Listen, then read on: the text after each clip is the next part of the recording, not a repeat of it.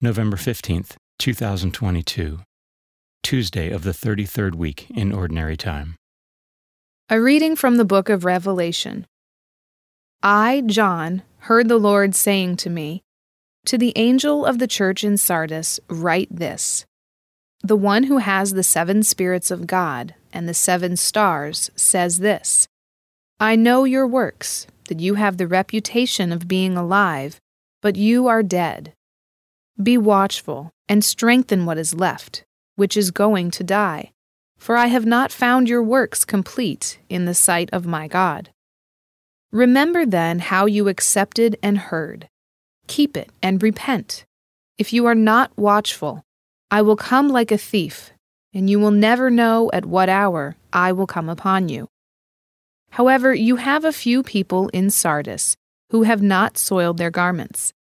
They will walk with me dressed in white, because they are worthy. The victor will thus be dressed in white, and I will never erase his name from the book of life, but will acknowledge his name in the presence of my Father and of his angels.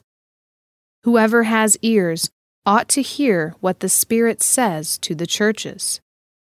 To the angel of the church in Laodicea, write this: The Amen, the faithful and true witness, the source of God's creation, says this: I know your works.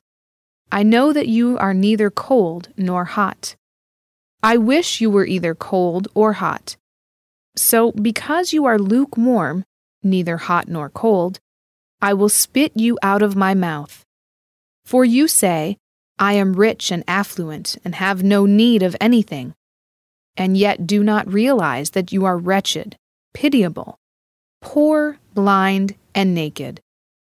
I advise you to buy from me gold refined by fire, so that you may be rich, and white garments to put on, so that your shameful nakedness may not be exposed, and buy ointment to smear on your eyes, so that you may see.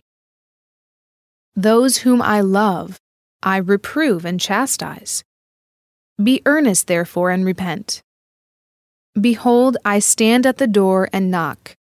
If anyone hears my voice and opens the door, then I will enter his house and dine with him, and he with me. I will give the victor the right to sit with me on my throne, as I myself first won the victory, and sit with my Father on his throne.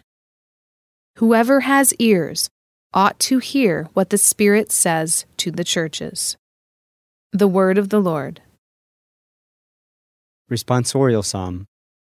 The response is, I will seat the victor beside me on my throne. He who walks blamelessly and does justice, who thinks the truth in his heart, and slanders not with his tongue. I will seat the victor beside me on my throne, who harms not his fellow man, nor takes up a reproach against his neighbor, by whom the reprobate is despised, while he honors those who fear the Lord. I will seat the victor beside me on my throne, who lends not his money at usury, and accepts no bribe against the innocent. He who does these things shall never be disturbed. I will seat the victor beside me on my throne. A reading from the Holy Gospel according to Luke. At that time, Jesus came to Jericho and intended to pass through the town.